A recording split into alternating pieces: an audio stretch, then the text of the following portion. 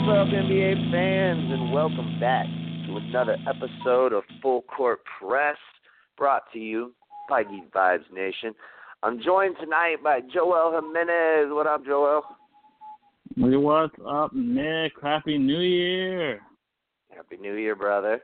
And Jawan will be on with us in just a little bit, but we're going to go ahead and get started. We're going to be breaking down an NBA conference update and where the teams sit, and kind of take a look at the playoff picture and kind of our predictions going forward from here. So let's jump right into it. We're going to start out west, Joel. Denver Nuggets still holding down that number one spot despite a bevy of injuries. I mean, Barton went out early this season. Harris has missed time. Paul Millsap's been out. And they just keep on trucking, man. Like, this team has really impressed me.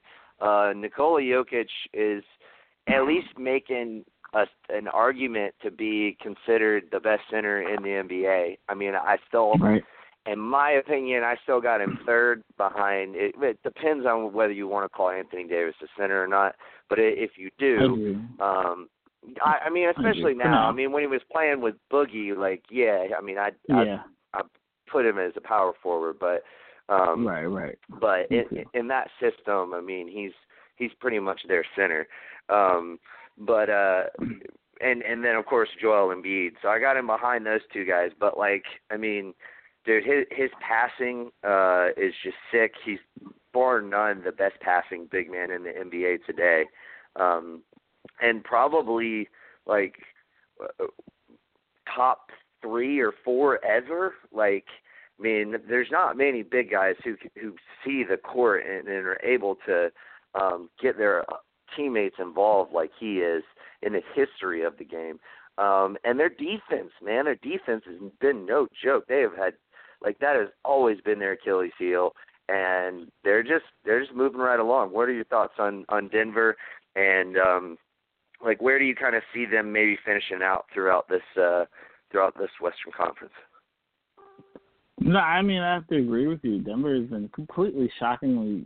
I mean, I had to make it in the playoffs. I just never expected it to be as good as they have been, because they've struggled to make the 8th seed the last couple of years, and it's but they had the talent. That's why. I mean, they had the guys to do it. It's just a matter of putting everything together. And what happened this year, even with all the injuries, like you were just mentioning, Will Barton was hurt for a while, Gary Harris and Paul Millsap all hurt. I mean, I think they're all back now except for Barton. And, of course, they still have IT and Michael Porter Jr., who haven't played a game yet. I mean, they have a ridiculous amount of talent, and it's even without them, they're playing really well. So you got to give the guys that are playing credit, and, of course, the coach credit for getting up to this point. And Jokic is the fucking man, yo. He currently is my top center. Not nice. Center, but third. I mean, he's number 3 on my list. Okay. Yeah, he's not. I don't want to say the top, because I do consider Anthony Davis a center, and Joel Embiid probably to me is number 2. Yeah, but still, he's that means in both of our minds he's an All NBA center.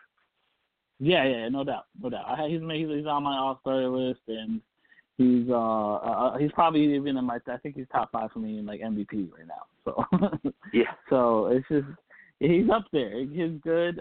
He's been good. This is more of a breakout year. He's actually been playing a lot more power forward lately because Paul Millsap was out and he's been playing next to Plumlee.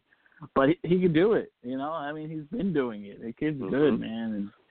And he's a big reason why Denver's as good as they are. And it means a lot. I mean, he means a lot to that team, obviously.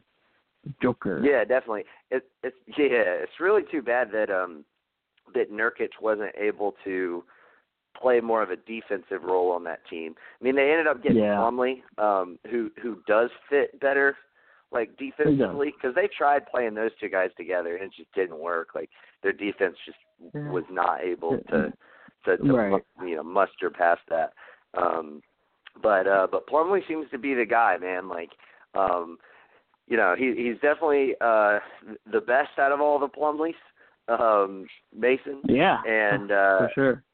He's he's a really good like backup center. Like he's your kind of ideal backup center. Maybe slightly overpaid, but not by much. I mean, I think he's making like 11, 12 million, which for a really good backup is not bad. Not bad. Yeah.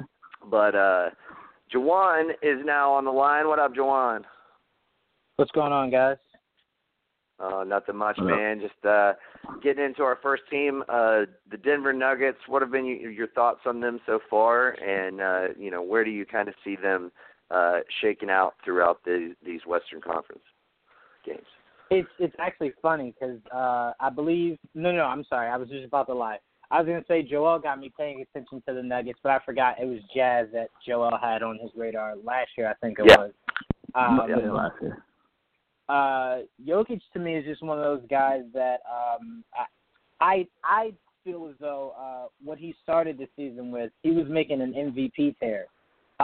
He just doesn't seem like one of those guys that can maintain that for a full season, playing at an MVP level.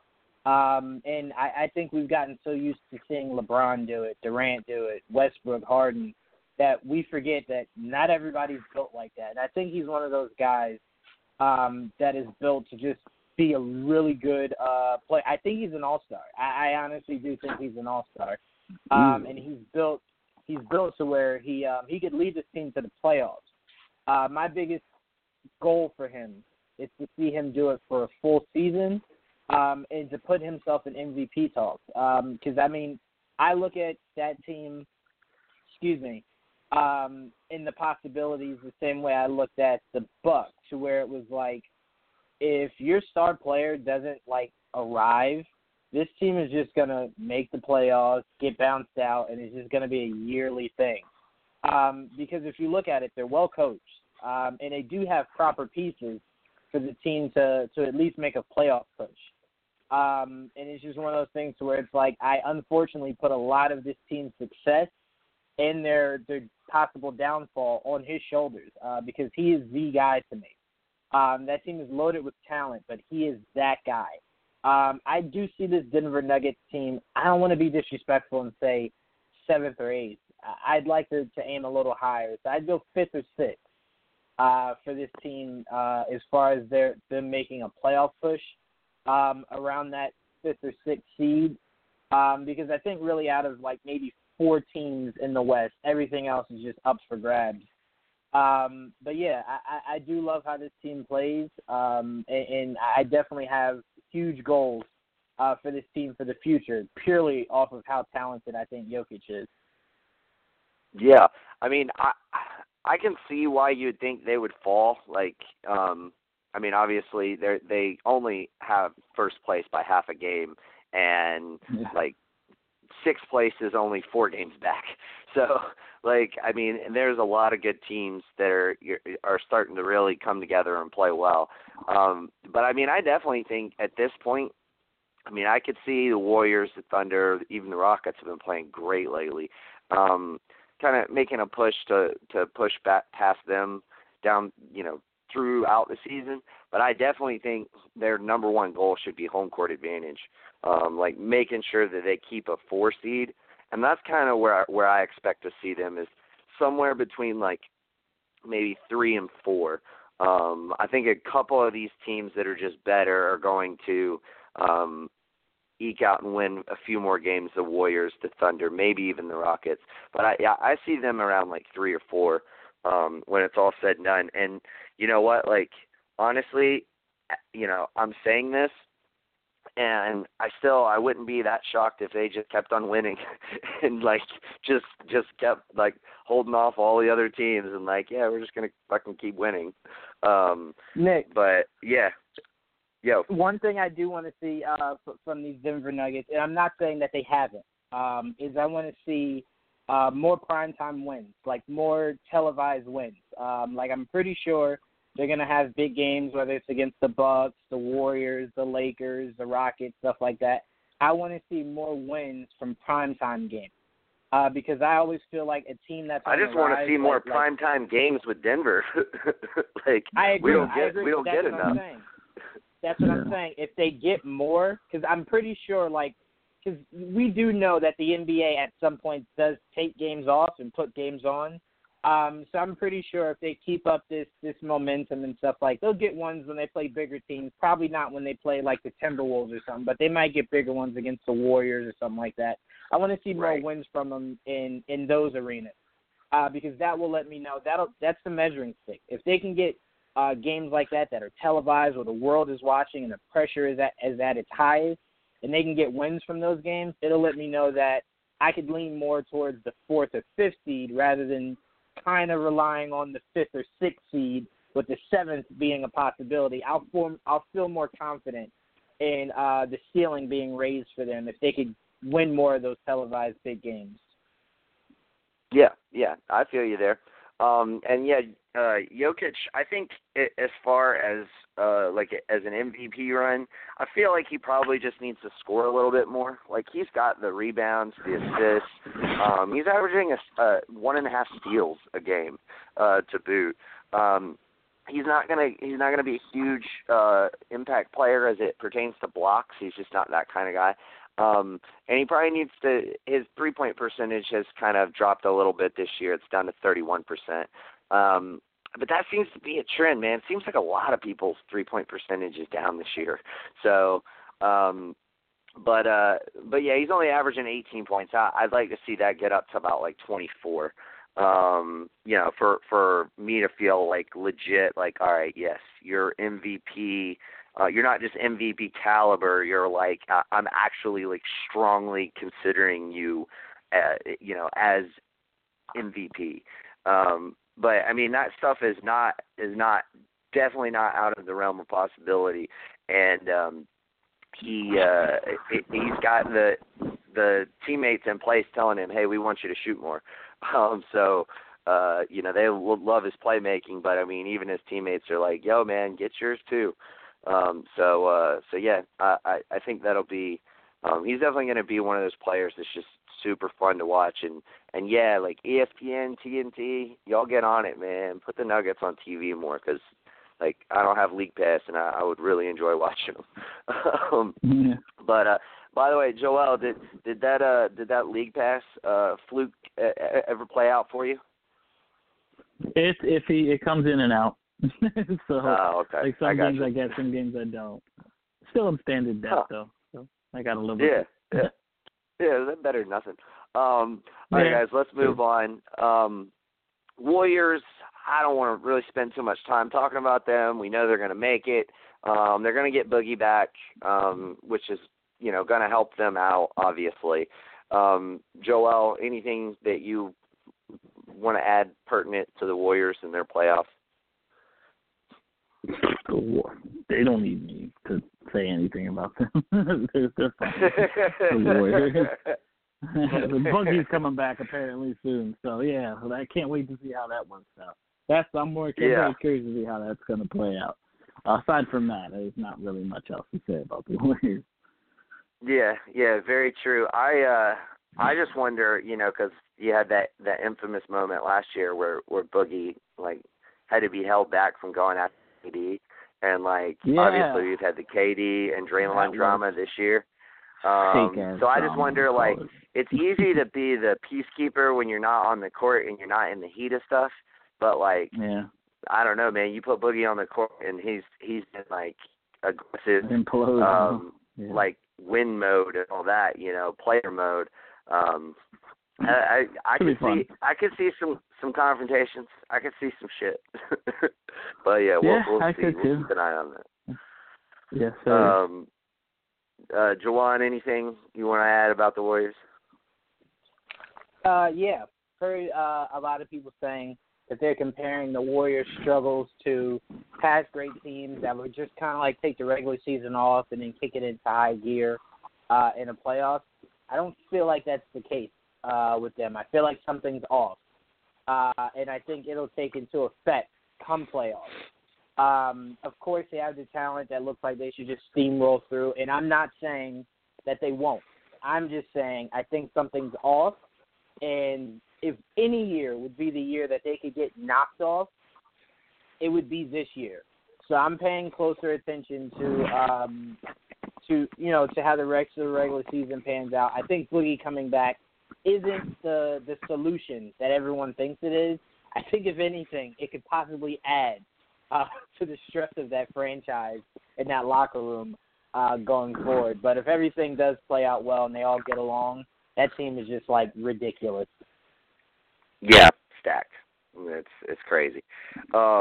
Yeah, I mean, I could see that, and I definitely kind of agree with you. I mean, it does seem like there's a little trouble in paradise going on, especially with that whole KD and Draymond thing. Like that just seems weird. Obviously, the press isn't talking about it anymore. They're not asking them questions about it anymore, which KD was like real quick to be like, yeah, don't ask me questions about that. But yeah, I mean, I can understand both sides' frustration with that whole thing, but I feel like Draymond's playing the worst basketball that he's played in several years, and so is Klay Thompson, and I just don't think that that's going to continue throughout a whole year. I just don't. So, but we'll see. We'll see how it all plays out. They're obviously a lock for the playoffs, though, and they definitely ain't got to worry about that. OKC. They played the Lakers, I think, last night, and Russell Westbrook went 2 for 18 again. Terrible shooting night. And they were still able to win. And you know what? Like, I don't have the numbers in front of me, but Steven Adams wasn't really very effective either. He was missing a lot of those little hook shots that he likes, like 5 feet from the rim, and some back down kind of turnaround shots that he likes. Those weren't falling for him, but you know whose shots were falling for? PG-13, baby. 37 points, like, just, dude, he was on fire. Like, he was, and every time he'd go to the line, the crowd was booing him. I guess because he didn't choose to go there, like, which, I mean, I guess I can understand that. But nevertheless, they ended up pulling out the victory. But, Juwan, you and I talked about this a lot yesterday with OKC struggles and Westbrook struggles and whatnot. So I want to give it to you, Joel. What are your thoughts on Westbrook's, like, kind of newfound efficiency struggles? I mean, he's shooting by far his worst free throw percentage of his career, and actually set a mark for last year for his worst, and now is fallen even further back. Atrocious from three, but he does seem to be giving up some of the offensive control, over to more to Paul George, which has seemed to result in wins. So, like, how do you see all of this playing out, and what do you think, Westbrook's kind of best role is for this team to, maximize their potential? Whatever he's doing, he's just missing right now. Like, he's not shooting well right now. It's just not. But he's still putting up his numbers. He's still averaging a triple-double. I think the fact that he does it, people just ignore it. But that's fucking huge. Like, nobody does that. Right. And it's just we overlook it because he's done it, like, for the last 2-3 years. So we're like, that's just Russ being Russ. But that's a triple-double. That ain't no joke, man. Averaging. That's insane. And it's just he's not shooting well right now. He really isn't. But the team's still winning. It'd be different if they were losing. He still has to be aggressive because you got to guard that motherfucker. And, but he has to make his free throws. He's shooting like 60%. That's not good. Not for a point guard. That's terrible. But Paul George is balling this year. I mean, he's like, I don't need LA. I'm good right here. It's insane how good Paul George is playing right now. I've been impressed. Westbrook is arguably the best point guard in this league. It's hard to argue because of the fact that the team is doing well and he's averaging a triple-double. And then right under him, you have Steph Curry, because obviously the Warriors are just not as good without him. I think it's pretty obvious at this point. So I think those are the top 2 point guards in the league right now. And the Thunder have played really well. Kyrie, too. Kyrie, of course, is the top guy. I will never count that out. Have a slow start, but he's coming off an injury, so it's whatever. But Boston's also struggled this year. But for the most part, I still think the top 2 are between Russ and Steph. Kyrie, I think, is like third at the moment on my list. But yeah, it's been good for him. OKC's good, he's good. So that's kind of where I'm at with that. I hear you. Yeah, I would definitely have to put Steph and Kyrie above Russ. And maybe not. Just you can. It's an argument. Yeah, and maybe not in general, but like just this season, like because of Westbrook's efficiency woes, I would probably put Dame ahead of him, and I might even put Kemba ahead of him, because those efficiency woes have been no joke. And those other, all those other players that I listed have been killing it. So, but averaging a triple-double and almost 3 steals. Yeah, and I was going to say that's my point. I know you're not talking about just his numbers this season. You're talking about him as a player for, Right. Yeah. Overall, so, I feel you. Yeah, I feel you. Juwan, anything you want to add about the Thunder before we move on? No, I'll keep it very brief. Last night did absolutely nothing for me. I told you yesterday I need to see a season's worth of it, and then for him to show up big time in the playoffs. So once I see that, then this Paul George will with Paul George. Sorry, will seem impressive to me. But you doing this against the Lakers, who held their own, but were obviously missing LeBron and Rondo, I'm not really going to give you much of a pat on the back for that. But I definitely do want to see more of this throughout the rest of the season and into the playoffs. Hey, Joel, we should build a all Juwan hater team with Kyle Lowry as our point guard. We'll have Paul George on there. We don't have to call it hater team, but the Juwan doubter team. the guys who got to show up and prove something to Juwan team. Yeah. There's always somebody. I do want to say, because I'm not a closed-minded, what would we call ourselves, analyst or whatever. Yeah.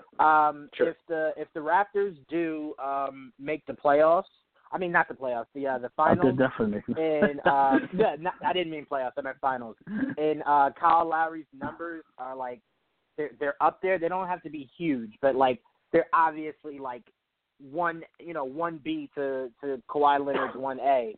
I will definitely give him all his props and apologize on air to Kyle Lowry if that is the case. That'd be great. All right.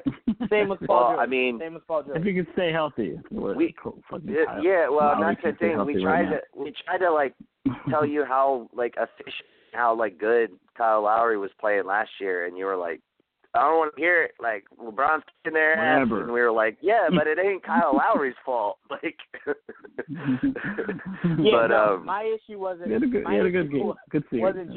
Wasn't just that series. My issue was leading up to that series. How Kyle Lowry was kind of just hit and miss. That series, I think I did even say, okay, cool, that series, but they still lost it. I need you to impact the game more. And you guys are saying, well, he did. Okay, cool. Everybody in the East lost it. This year, with absolutely no LeBron and there being no clear favorite except the Raptors, there is no excuse. None. They need to get to the finals. They got competition. But they got competition, but yeah, and I'm saying I wouldn't call them. I wouldn't say except them. I would just look at it. There is no clear favorite. Because Bucks, Sixers, Celtics, Pacers, even there's plenty of good teams up at the top of the East. Those right there. But I will agree with you though, Juwan. There are no excuses. They traded to pick up Kawhi. So their team is better. There's no LeBron. No excuses this year. You got to get it done. But let's move on to the Houston Rockets. Again, Juwan, we kind of talked a good bit about them last night. So let me kick it over to you first, Joel. What are your thoughts on the Rockets and just Harden balling out absent CP3? And, do you think this is sort of him just taking over the reins while, his team's kind of beat up and before, Morey decides to make a trade to improve this roster? Because I think we all kind of feel like that is going to happen before the deadline. It needs depth. But does it scare you a little bit that Harden has to do this much for them to win? Yeah, it does, because I think I thought they were going to be good coming in. They really struggled to start. CP3 never was 100%, even in the beginning of this year, it looked like. And for me, James Harden, since then, since we complained about it, like the midway point, he's been balling, and they're like right now in the West. In the West, yeah. And you got to give him credit. He's a big reason why. Without CP3, so James Harden is the man right now. He's really good. He's efficient, and it's like you got to give him credit. And you know what? I can complain about the depth on the Rockets all day, but at the same time, it is fucking D'Antoni who likes to play 7 fucking guys. He likes to play small guys. Right. So he kind of does it to his team. He really does. So you're limited with this guy. So you just got to take it. And, luckily during the season it's a little bigger, but, when it comes to playoff time, he's really just going to play 7, 8 dudes. So that as long as he can get at least 8 guys he can trust, you're good. And right now he has, if everyone's healthy, he has at least 8. You could say that. So they might need to add a piece or two just to solidify it. But as of right now, they can only get so far with just James Harden's going to burn out, in my opinion, if he keeps playing like this. Yeah. They just need another wing defender, man. They do. They really do. Because right now their best wing defender plays power forward. So there you go. Yeah. Yeah, I'm about to say. And he's 35 fucking years old. Yeah, he's getting older, so they need help. I don't know if he's quite that old, but he's up there. He's 33, I think. Yeah, something like that. So yeah, but yeah, no, I mean I agree with you, and Harden has been super impressive, man. But they need to be healthy, and they need to go get a wing defender, and then I can start really kind of looking at them like, all right, now you can get back to where you were last season, which was, a Chris Paul injury away from, probably beating the Warriors. I mean, I feel like most people think that if CP3, myself included, if CP3 had stayed healthy, come on, they would have beat them. So they were right there. It was crazy. Yeah. Yes, exactly. Juwan, anything you want to add? Yes. Just to piggyback off what Joel was kind of alluding to, what scares me the most about Harden, scoring as much as he has lately, and kind of, I'm not going to say playing as much because I don't think they're playing him the whole game, but they do play him a lot. My issue with that is a few years ago, the issue was Harden played all these games, scored all these points, got to the playoffs, and had absolutely no energy left. He had spent the entire season not sitting, not resting, just balling out, and then got to the playoffs, didn't have any help, couldn't really lend much because he gave everything during the season. So it's one of those things to where it's D'Antoni kind of runs guys down a little. I felt as though he did that with Nash, and now he's doing that with Harden. And it kills them come postseason. So that's why Chris Paul was important when they signed him, because it's now you have help. And if Chris Paul's out for however long he's out, then you should probably play Chris Paul less. All the burden is now on Harden. I mean, unless you can get Eric Gordon to start getting 30-point games out of him. He's hurt now, too. There you go. So, and it doesn't help that tonight they play Golden State, who I'm pretty sure is motivated to beat them. Harden's going to have to pull out a 42-13 kind of night just to even, keep things competitive against Golden State. Yeah. So, long story short, and have Capella get 7 offensive rebounds and 19 overall. Right. Yeah. So, long story short, what I'm saying is it's to the detriment of D'Antoni to have your star player play as much as he has and score as much as he has, because come postseason, when you really need him to be putting up these kind of numbers, the energy just won't be there because he, spent an entire 82 games, completely, over-exuding himself. So D'Antoni should pay more attention to that because, like I said, I think that was part of Nash's downfall, was that he did the same thing with Nash. So they should just keep an eye on that. Yeah, Yeah, no, I mean, I agree with you, which is, another big reason why they need to make some kind of acquisition, something. Daryl Morey needs to get another guy in there who they can just plug and play whenever, whether it's due to injury or for depth or whatever. But a starting caliber wing player, it doesn't have to be like an all-star, but they need to get somebody else in there. They need another capable player out there to essentially help out with depth and injury concerns, and just making sure that everybody can get the necessary rest that you need throughout a season. But yeah, let's move on. So we got kind of a slew of teams here at the 5, 6, 7, and 8 spot. We got Portland at 5, Clippers at 6, Spurs at 7, and the Lakers at 8. So that would be, if the playoffs ended today, that would be the teams that are making it. I guess we'll do this like this. We'll kind of let me kick it around and say, are these any of these teams in your mind not going to be in the playoff picture come playoff time? I'm going to start with you, Joel. So again, that's the Blazers, the Clippers, the Spurs, and the Lakers. I don't know. I really don't, because it's so close. It could be these four, or it could be Sacramento or Dallas, and I wouldn't be surprised if Utah makes some type of run. But as of right now, it's too close to tell. These teams are all so close together, like legit. They're not like their wins and loss records like 3 games apart. Anybody that goes on a nice streak could, it probably will come down to the wire for the last 4 spots in the West, and it's just got to remain healthy. And you got to be smart in how you play your guys, because it's that close. You really have certain teams have fallen out of favor. Like right now, Minnesota and New Orleans have struggled a lot, so they've fallen towards the bottom. But you do have teams like, and I mean, there's a lot of teams struggling lately. Like Dallas has struggled lately, Memphis has struggled lately. They're not looking great right now, but doesn't mean they can't turn it on again later. I'm happy that San Antonio's resurrected, because they were looking kind of bad there for a while, but San Antonio's looking better. Lakers, when LeBron gets back, they'll just eventually go on some type of tear. The Clippers have struggled lately, but they've remained afloat.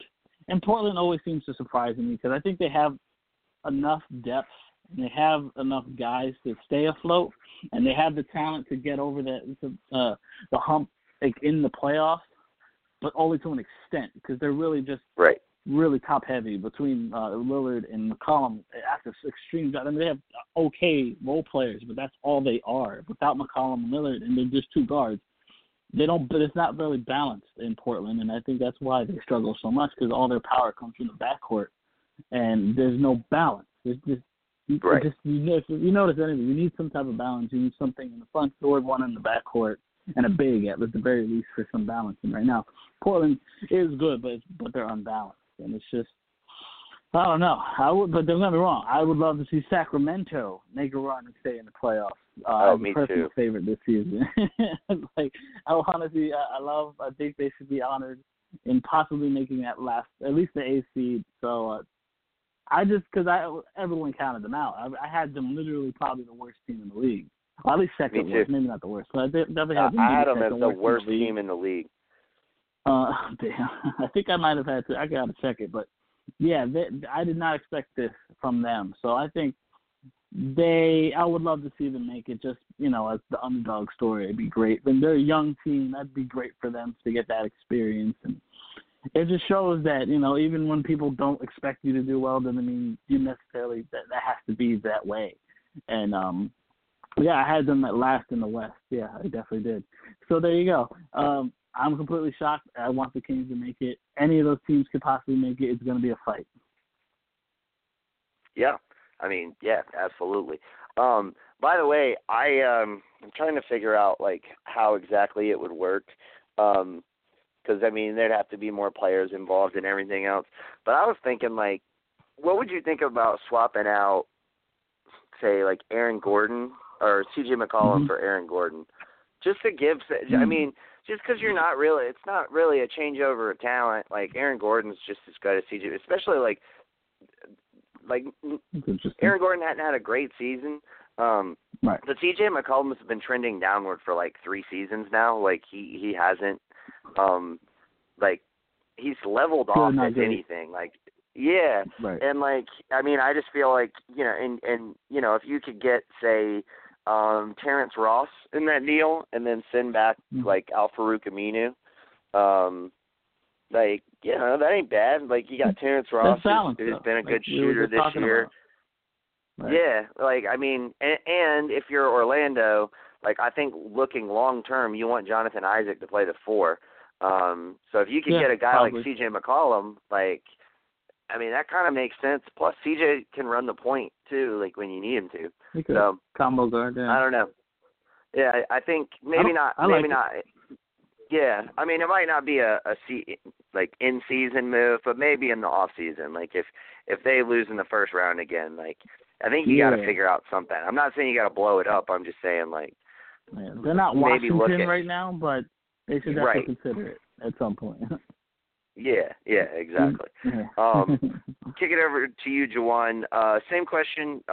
Just like out of those four teams that are currently holding down the non-home court advantage spots, the Blazers, the Clippers, the Spurs, the Lakers, any of those teams that you think will be on the outside looking in come playoff time? Yes, and I can't even believe I'm saying this. Like, it feels disgusting coming out, but I'm going to say the Spurs. It's a team that I just feel as though it hasn't found this identity and then consistently stuck to it. You have nights to where they're relying on DeRozan. There's nights they're relying on Patty. They're relying on Rudy. No, they never rely on Patty. No. Patty does come in and get some really good buckets late in game situations. He's had a good season. No. By no stretch am I saying like Patty is the star of that team. I'm just saying there's some nights where he's sometimes the guy that's scoring. Not the bulk of the points, but just when it comes down to crunch time, they do go to Patty very often. Well, and according to Pop, Kawhi was never a leader on that team, but Patty Mills is and was. So. That's right. Yeah. What am I thinking? But yeah, I watch the Spurs, and I just feel like they lack an identity. I feel like Pop hasn't been the same since last year. We can kind of understand why. But I just feel like this team is just it's missing something, and I don't know what that something is. Tonight they play the Raptors, actually, Kawhi's homecoming, and there's no Kyle Lowry.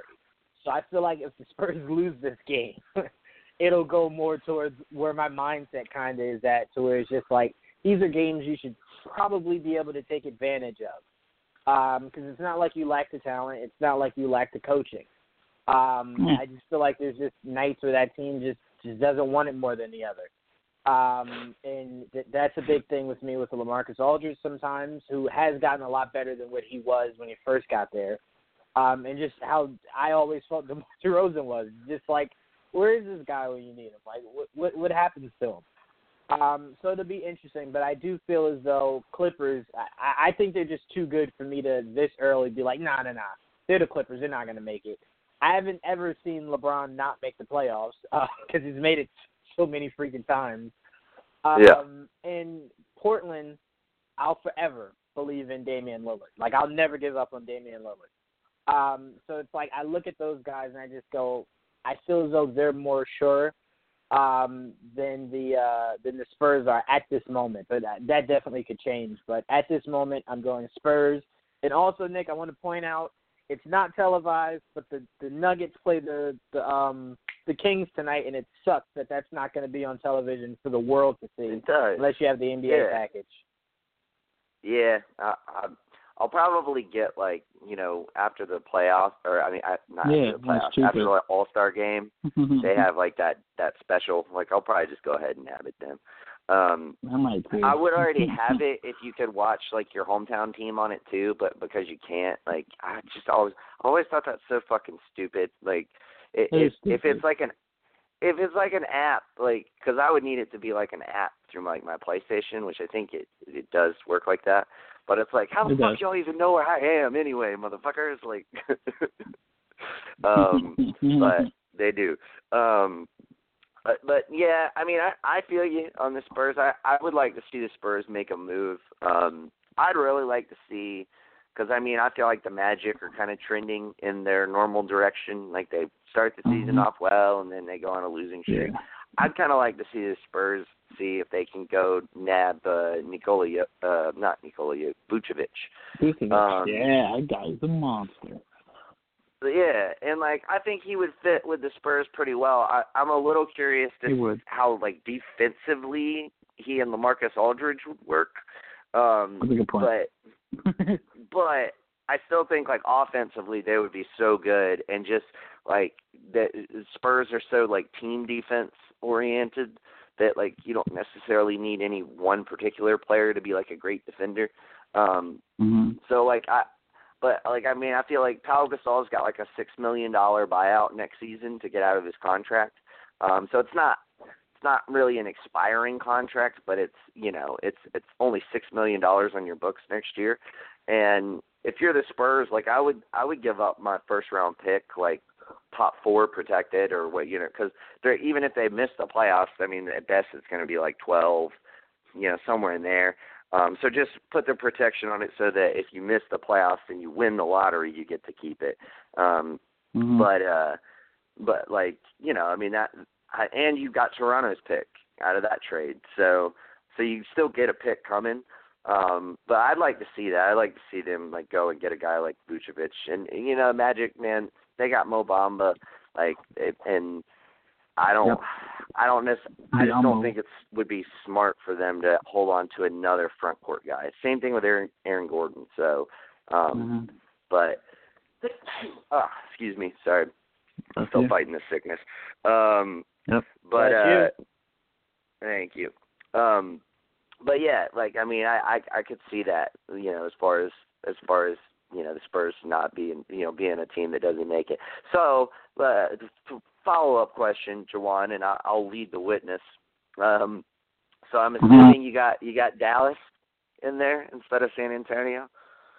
Absolutely. I will not let go of that until they officially are out of contention for the playoffs. I love Luka.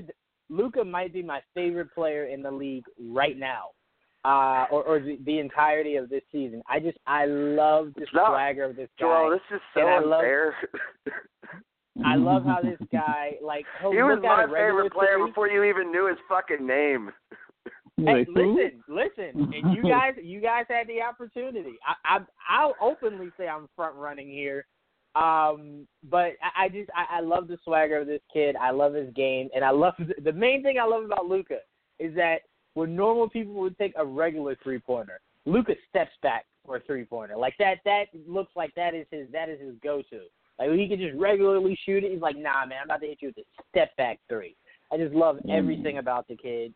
And I really do think Luka can lead this team to the playoffs. The team is talented, and they do have a really good head coach. So it's not like they're necessarily extremely lacking that to a sense where it's like it's unbelievable for them to make it. Right. But like I said, I jumped out there early, and I'm going to stick to it until they are out of contention for the playoffs. Yeah, that team needs to start losing, like. And you know what? For that matter, some other motherfucking teams need to start winning. Shit's starting to piss me off. But I will say this. I do think that if they make a move, then I think they could do it. Like, they need to get somebody. Obviously, I've thrown out the Knicks trade, which, you know what? Like, thank you, Joel, for you know, giving me some input on my trades. Jawan, you're always telling me, like, why don't you do some Knicks trades? Why don't you do some Knicks trades? I'll post 2 of them on that fucking article. Not one fucking word from you, motherfucker. Good plausible trades, in my opinion. I do apologize for that. Yeah, you're right. I do always beg you to do more Knicks trades. You're absolutely right. That's on me. Of course, this is in jest. I kid. Right. But yeah, I mean, I do think, like, getting like a Tim Hardaway Jr., man, like, that would be huge for them. And honestly, like, I know, like, I feel like people who either don't follow basketball as closely as we do, or maybe just people who feel like the Knicks just want to give up Tim Hardaway Jr., like they wouldn't. They would think maybe the Mavericks would be giving up a little too much, but I mean, I think if you're getting Hardaway and Ntilikina for Dennis Smith Jr. and Wesley Matthews, like I really do. I think Ntilikina, and y'all know this, I was on that whole pairing Ntilikina with Doncic like forever ago. Like before Doncic even came into the league, I was like, dude, that would be the best pairing for a guy like Luka because like he doesn't have to try to guard all of these point guards. He can leave that to Ntilikina to guard, like, you know, the better. And the way that Dallas is using him is even smarter because now you would have, you know, not only would he not have to guard the best backcourt player, they can really hide him wherever it fits best because he can swing defensively 1 through 4. And if you have Ntilikina, like guarding the best perimeter player, you got Jordan protecting the paint, and then you got Doncic, Hardaway, and Barnes scoring all your buckets. Like that's pretty good. Like that's not only like good this season, but I mean I think that is sustainable for at least as long as DeAndre Jordan is a viable defensive center. Yeah, I mean I hear that, and I'm like, I didn't want to get rid of Hardaway, but that was because I always felt like the Knicks could possibly make a playoff push. But now that I see how close they are to Cleveland, to being the worst team in the league, I'm like, no. You got to get rid of Canner. You got to get rid of Hardaway. You got to do whatever you got to do to ensure we keep losing games. But I will say, I think I said this to Joel. I think we were talking on Instagram maybe a week or two ago when Luka did something, and I was just like, him and Dennis can't keep playing together. Like it doesn't even look right. Like it looks to the point to where it's like Dennis wants the ball, but Luka is balling. So it's like, how do you tell Luka, hey, I'm gonna drop this play for Dennis, and you're just gonna inbound it? Like I don't think you do that if you're Rick. So Dennis to me he screams New York. He does, honestly. And the way Moutier plays, Joel, you can speak to this more so. I think they'd be a great complement to each other. To where Dennis doesn't have to worry about being the primary ball handler. Compliment, like backup or like next to each other? No, next to each other. In the sense of the way Moutier plays, Dennis would just be filling the role of Hardaway. So where it's like you allow Moutier to be the primary ball handler, and then he just finds you open shots. Works. No, I personally do. I personally think those two could play well together. I think what this move would be is essentially like you would be essentially like obviously getting rid of a lot of salary because not only are you're getting rid of Hardaway's salary for an expiring, but also you're shaving about $1 million off as well, going from Ntilikina to Smith because they were one draft pick later. So you're saving a little bit there too. But no, I mean, I think if you were to do this, it would basically be like, all right, well, we're going to do this so we have a solidified point guard on the books next season in case, we can make a big free agent acquisition. And then if that weren't to work out, then you could look at bringing back Moutier. But I honestly think it would be more of like all right, we're gonna go with like Smith, Trier, Knox, Porzingis, and Mitchell as like our baseline future because I think like that works out better. Can you say that again? But yeah, I like the way that sounded. Smith, Trier, Knox, Porzingis, Mitchell. Oh yeah, okay. Go ahead. Foundation. but that's the thing. Like that would open up a ton of cap space too. So not only, I mean, you'd still want to try to find a way to get off of Courtney Lee's contract, but not only would you be able to bring in a guy like KD, you could also bring in another guy for reasonable amount of money. Basically, like not a max contract, but $15 million, something like that. There's going to be plenty of guys out there who don't get the contract that they want, who are looking for a place to land. And if KD goes to New York, like there's going to be some guys. Yeah. Like I'll give you a name, and granted, this would mean moving Smith to a 6-man kind of bench role, but I wouldn't necessarily be opposed to that if I was in y'all's position. But how about Rajon Rondo? He ain't gonna be on the Lakers next season. At that point. And like, could you imagine Rondo running the point with KD, exactly. like getting all the shots, like, and then you got KD, like, and like Rondo would just be like, dude, are you kidding me? I've got Porzingis on one side and KD on the other. Like, I'm gonna average like 17 assists for like a month with this like squad. And longest wingspan in the NBA. And if you're Smith, you don't have to be disheartened by that, because it's like Rondo hasn't played a full season, I think, since he's been like a Celtic. So it's like you're gonna get like some starting some starting time. Right. It's not like you're forever a bench guy. Right. So yeah, I mean, I would love that, but it all depends on KD. That's why. I'm trying to picture a Knicks season next year, the best possible players we could have on the court whose names are not KD, just in case we do not land him. I'm not heartbroken. Yeah. So that's I'm not even thinking about KD, honestly, personally. Yeah, I'm not. I'm just and I thinking about my rookies and my draft picks, and that's all I'm worried about. Yeah, and I get that. That I guess my overall point with that we got a trade. Ooh. Yep, we do got a trade. I was just about to say it, Joel, when he was done, but go ahead. I don't got all the details. I know Justin Holiday just got traded to Memphis. For 2 second-round draft picks. Is that all? No players? No, I'm just seeing here from my guy. He just Chicago's getting 2 second-round draft picks. Shame. Okay. Yeah, shame. Yeah, 2 seconds. Well, that's funny. Well, I mean, that's crazy. That kind of makes sense. Right. I think Philly should have got in on that, but that's what it is. Or New Orleans. I think Philly New Orleans should have got in on off. that. 2 seconds. That's crazy. Well, it's saying Nick that several teams have begun pursuing Holiday, but I guess Memphis was able to get the deal done.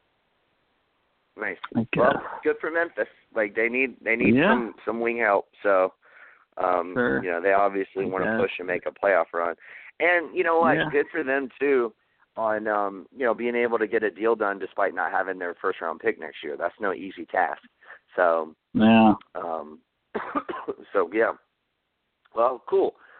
So I guess we could talk about that for a second, since we haven't really talked about Memphis yet. I like it. I think it helps them. I was really optimistic that Kyle Anderson was going to be better for them this year, and he's been all right. But he just, like obviously, if they're making this trade, excuse me, if they're making this trade, they're feel like they need more wing depth and more shooting. I wonder, they're going to have to send back some kind of salary. I wonder if either Garrett Temple or Omri Caspi is involved in this deal. Wouldn't be surprised after what happened, right? Yeah, that's what I'm saying. Like, if they got into some kind of squabble, like, and you're like, Marshawn Brooks trying and to work. Wayne Selden also got traded. There you go. 2 people. Oh, okay. So those were your guys. So I guess, I guess they, poor Marshawn Brooks and Wayne Selden, they're like, the other trade falls through and they got to like hang out for like a month, like, with basically being like, I know you're lying to me, motherfuckers. Like, no, we like you guys. Y'all are cool. Like, not so much. But I think it's a smart move. They obviously get some good perimeter shooting. Holiday is not a plus defender, but he's not a minus defender. And I like Holiday. He would make for like a season, half season. Yeah. I forget what it was. Yeah, I know. When you were trying to say he's better than Etuan Moore, I was like, well, of course you think that. He played for the Knicks this season. Hey, man, it's not that big a difference between the two of them. No, he's just longer. Yeah, that is true. He's I think about an inch taller and he's got a bigger wingspan. So, but anyway, taller. Oh, is he? Is he 6'8"? Yeah, he's 6'7", and Moore's like 6'4". I think Moore's 6'5", but that could just be like the listed height. Like he might actually be 6'4". But yeah, what are your thoughts, Joel, on the trade just in general? and the Grizzlies. I think that's good. After knowing that they got rid of 2 wings, so you add some room there. Will he start? I think is the question. He was starting in Chicago. He'll be a help to Memphis because, like you said, they need some shooting. Justin could definitely shoot it.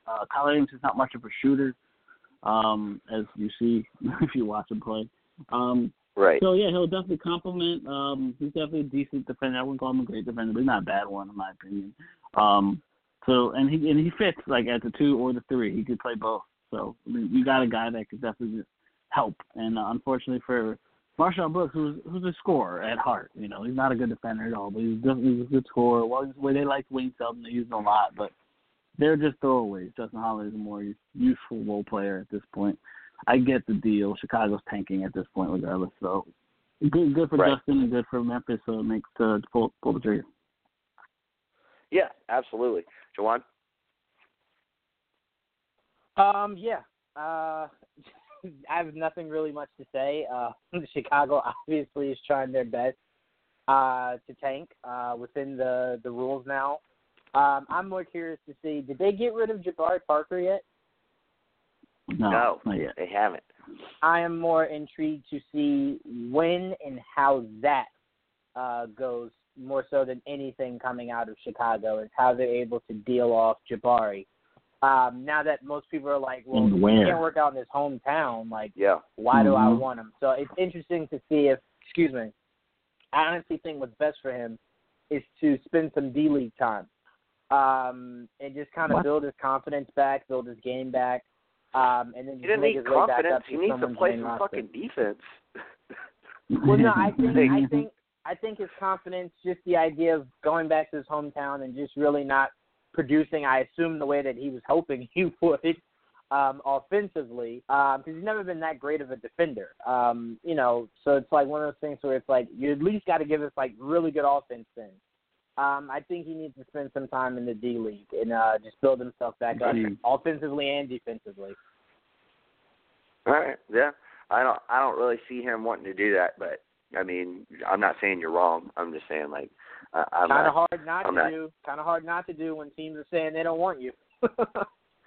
Yeah, I guess, but yeah, I think it'll just be, honestly, I think it'll be, and one of the trades that I threw out in that article was, if it'd be a team that wants to get off a lot of salary, because he's basically got an expiring contract.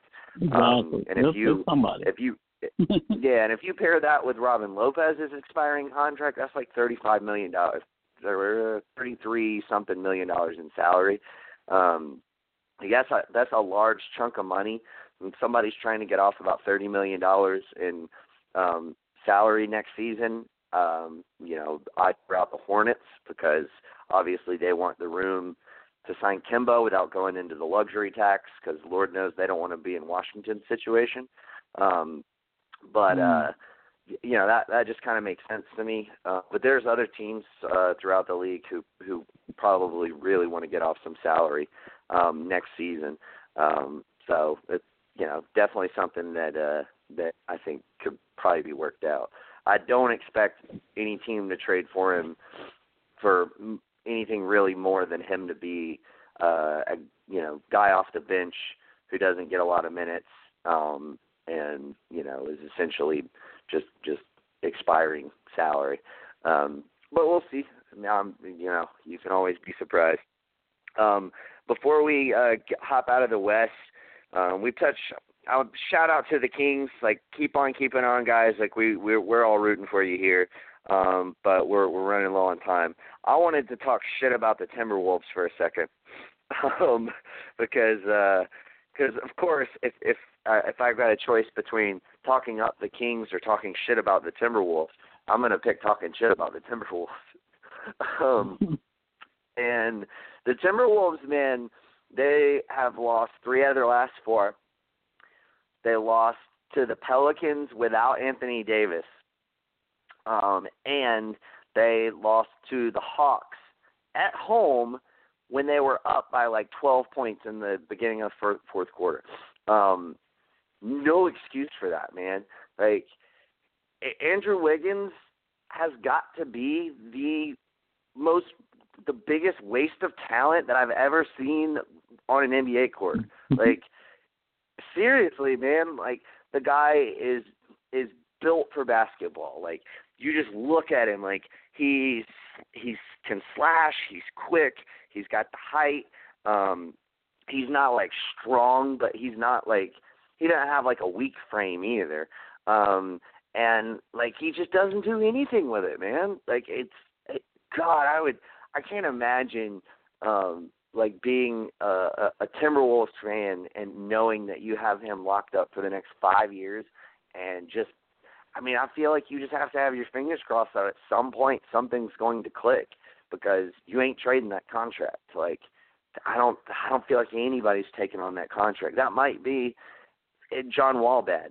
Like, just because at least John Wall is actually like an all-star. Like, Andrew Wiggins. Like, do y'all remember, like, 3-4 years ago, maybe only 3, when people were talking about, like, you know, maybe the Cavs, and I was one of these people for a very brief amount of time.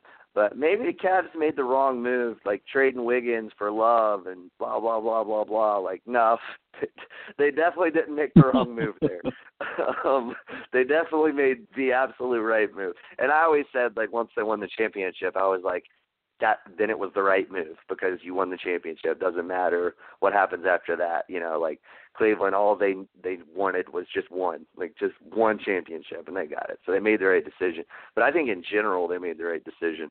Like, because, man, he is shooting, like, terribly from the line this year. And in that Hawks game, he had a chance to close out the game twice, and he went 1 of 5 down the stretch from the free throw line, shot like 40% from the line on the night, and they end up losing that game by 3 points.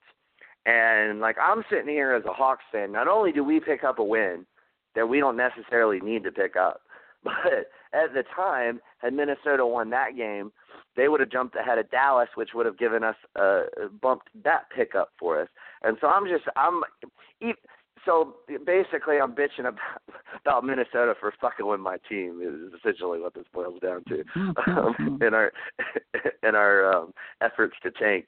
But, like, nevertheless, still, man, like, how do you lose to the Pelicans without Anthony Davis? Like, that's just crazy. Like, I know you don't have, like, Jimmy Butler anymore, but I mean, you still have a good team. Derrick Rose is playing great. Karl Anthony Towns has really kind of, you know, gotten back to cat style basketball. It's Wiggins, man. Wiggins is the guy who ain't pulling his weight, and it's crazy because he, you know, has signed a $140 million contract. Like, that dude needs to start playing, man. He needs to throw out that fucking energy and get some new energy because that shit's fucking tired, man. Anyway, anybody else want to add on to that? I think it's all said right there, man. I don't know. Derrick Rose killing it, though, right? Yeah. No, Derrick Rose, easy most improved player candidate and Sixth Man of the Year candidate throughout like this season. Oh, and by the way, I'm gonna throw this to you, Joel. Because I threw it out last night. I think if the Lakers have to give up Ball and Ingram and whatever other pieces to get Anthony Davis, you know, whether it's this season or more likely in the off season, man, like, why not look at Derrick Rose? Like, bring in D Rose, who's like balling out, man. Like, if he's putting up numbers like that, because they won't quite have enough for like a max spot, but if you can put Derrick Rose on that team, who's, you know, still hungry to prove himself, still needs to win a ring, like Derrick Rose, LeBron, Anthony Davis, and then you try to keep Hart and Kuzma, like, that ain't bad. It's pretty damn good, actually. No, so not at all, actually. But yeah, just food for thought. I'm always thinking ahead. Juwan, anybody else you want to highlight in the West before we move on? No, I was just going to kind of piggyback off what you were saying about Wiggins. I look at Wiggins, and it's funny because I compared him. I was talking to someone the other day. I kind of compared him to someone who you saw, and you were just like, man, this guy's going to be, like, really good in this league. And then, like, before you know it, you're kind of like, man, this guy's out of the league. Like, what happened? And I kind of feel like at some point that's going to have to be the conversation of Wiggins. Like, of course, you know, there's nothing they could do because he's under contract. But, like, after that, because he's still super young, if Wiggins doesn't improve, where does he go at that point? Like, what happens with a guy who has shown he has no interest in playing defense, he has even less interest in, like, consistently being an offensive threat. I watch the Timberwolves, and I'm like, if Derrick Rose isn't playing, it's literally just cat or bust. The pieces that they just got from the trade of the 76ers, those guys aren't even doing anything. So it's just like it's a mess. I don't know if they need a new voice from the head coach, or if they just need to kind of tear everything down and just start from scratch with Cat. But it's sad to watch that team and look at Wiggins and go, where did we go wrong? Yeah, like, or, you know, or maybe it's just, I don't know. I don't want to, like, obviously I don't really like Thibodeau, but I don't want to say, like, he doesn't challenge guys enough. I don't feel like that's really that's not really the reason I don't like him. No, I mean, but, like, somebody needs to challenge Wiggins in a way that fits his personality. Like, obviously we don't know the guy, but, like, somebody needs to like, shake that motherfucker and be like, yo, like, you should be, like, an all-star right now. Like, you've been in the league long enough. You have enough raw talent. Like, you should be on that level, and he's just not. And, it's frustrating, but what are you going to do? So, yeah, I mean, that's pretty much it. Pels, I do want to talk a little bit about the Pelicans, just real quick. Man, they're in such a tough spot. And we kind of talked about this a little bit last night. They, well, not on the show, but off air. They can't really afford to trade their first round pick because it's right now it's too good to trade. And they would want to put a protection on it, and no one's going to trade for it if it's protected. You know, and with a strong possibility that it doesn't convey, because everybody's looking at that situation like, well, if Anthony Davis leaves, then we're never going to see a first-round pick out of that if there's any kind of long-term protection. So that really limits the possibilities of what they can do. You know, like, I don't see any sort of big move that they can make that's going to be a difference maker for them, because any move that they make that would be a big move would, A, cost them that first-round pick, and B, cost them, like, it doesn't help their depth. So I think best-case scenario right now, they make a couple small transactions. Look at, you know, a guy like Isaiah Thomas. I thought Justin Holiday would have been a nice fit, but maybe there's somebody else out there who's around that same kind of price point. And you know, kind of work with that, because there just ain't, I don't see a move out there that's going to be a difference maker for him.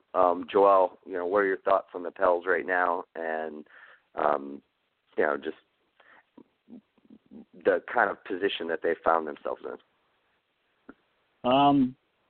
Well, they were the team I was looking at that to look out for. They were my underdog team. I didn't think they'd actually this much of an underdog. I thought they'd be better than this. But they've been hurt. I mean, that's really why they've struggled. And the problem is they have such a terrible bench that they can't go with an injury to one of their starters. And unfortunately, they lost two of their starters. They lost Elfrid Payton for a long time. They just got him back. Mirotic has been out, still out. So Julius Randle had to start, and that left you with a bench of crap. And it's just, you really don't get you don't like from, you don't like Cheikh Diallo? Cheikh Diallo is not going to do it. Solomon Hill is not going to do it. Oh God, man! Darius Miller talk about is not going to do it. Yeah, talk about like a really shitty contract, man. Like It's not one of the really expensive shitty contracts, but it's still a really shitty contract. 'Cause you ain't getting shit it out hampered of them. now. They can't get a small and you know what? forward Props to Larry Bird, because that was 2016, obviously, when that contract was signed, and they wanted to keep Solomon Hill, but they were like, yeah, it's not for that you money. can match this $44 million, offer sheet, or $48 million, or whatever it was. And, they were like, yeah, nah, peace, bro. Enjoy New Orleans. We're good. Good call. Yeah, have fun. New Orleans, we thought we did something good. No. They did do Etuan Moore, I think, the same year, too, and he's kind of worked out for them at least. But after that, no depth. They have no depth. Jahlil Okafor is the backup center. That's what I mean. They have no help. It's just Anthony Davis, Drew Holiday. They managed last year, so I figured they could do it. But they managed to stay after DeMarcus Cousins went down. They managed to stay. The rest of the team managed to stay healthy, and then they brought in Mirotic. That was the saving grace. As soon as that trade happened, it was they rocketed. Mirotic and Anthony Davis and Julius Randle are great three-man, big-man threat. They looked good in the beginning of the year. As long as they're healthy, they have a chance of winning with those three guys healthy. Drew Holiday, great player. Etuan Moore is a decent player. And Alfred Payton, when he's playing, is pretty decent. I don't care what people say. So it's just a matter I was really of surprised the Suns didn't want to keep him.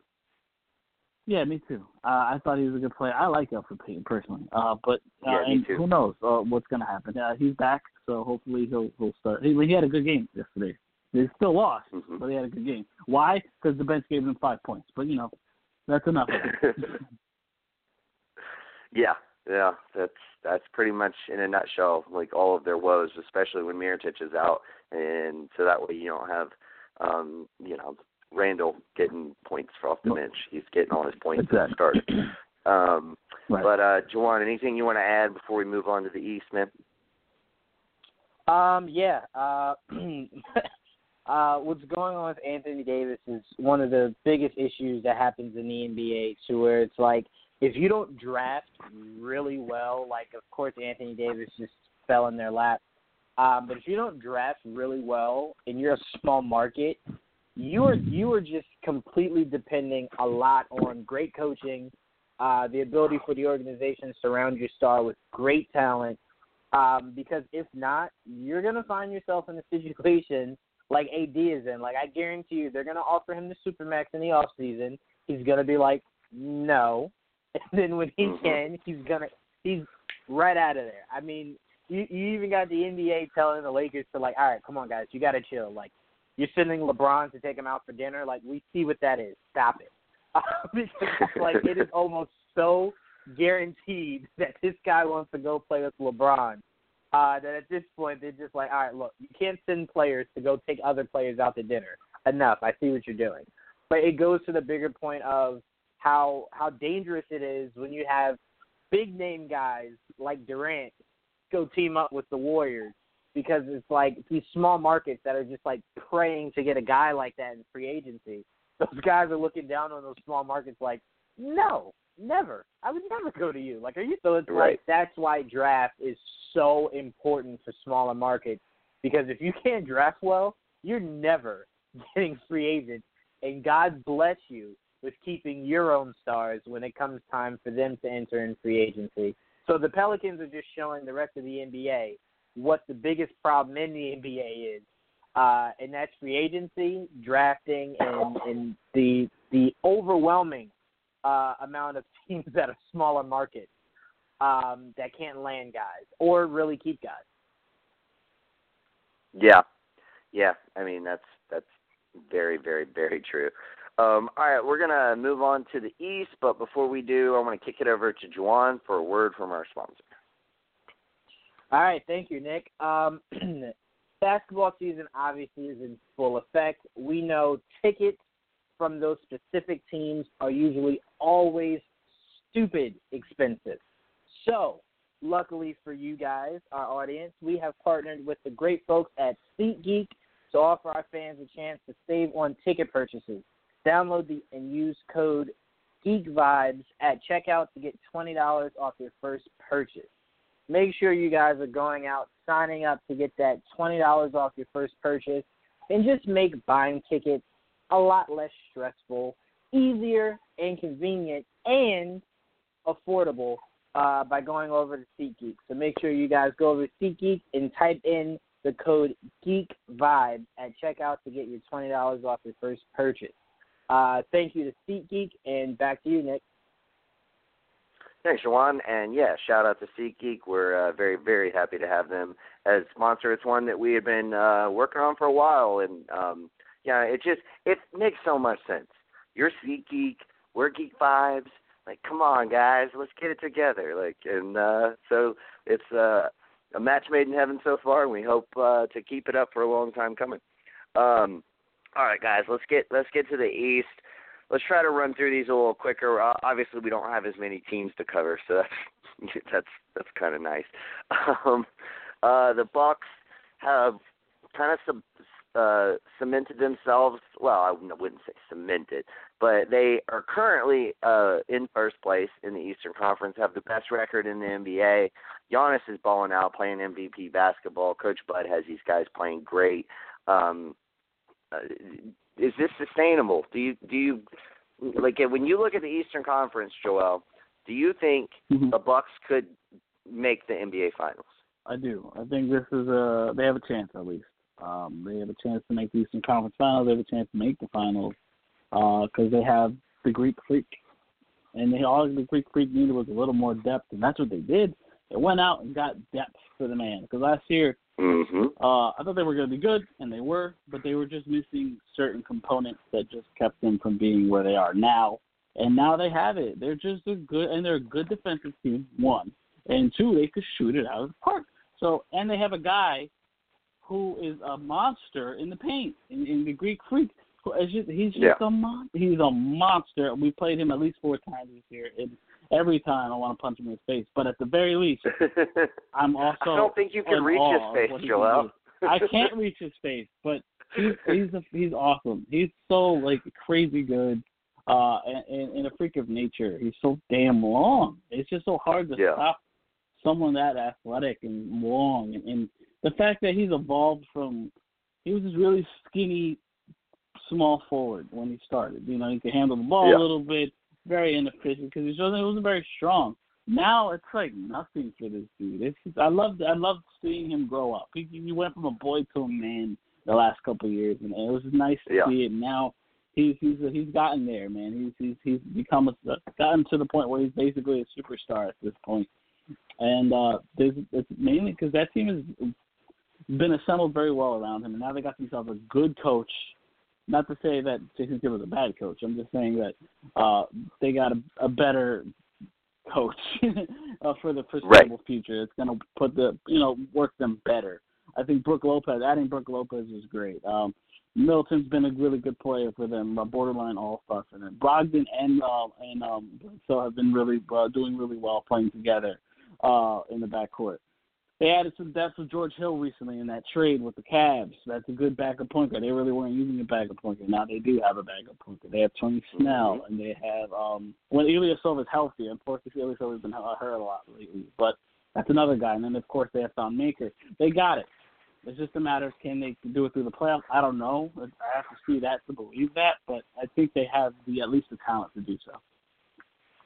Yeah, and I think, at some point in time, and I don't think you can necessarily do it right now, but maybe in the off season, once if everything plays out the way that we think it is with Anthony Davis, I think maybe I'll take it upon myself to write an article of a cautionary tale of how not to manage a franchise with a superstar versus how to manage a franchise with a superstar in a small market, because everything that Juwan just said that New Orleans wasn't getting right, Milwaukee has gotten right.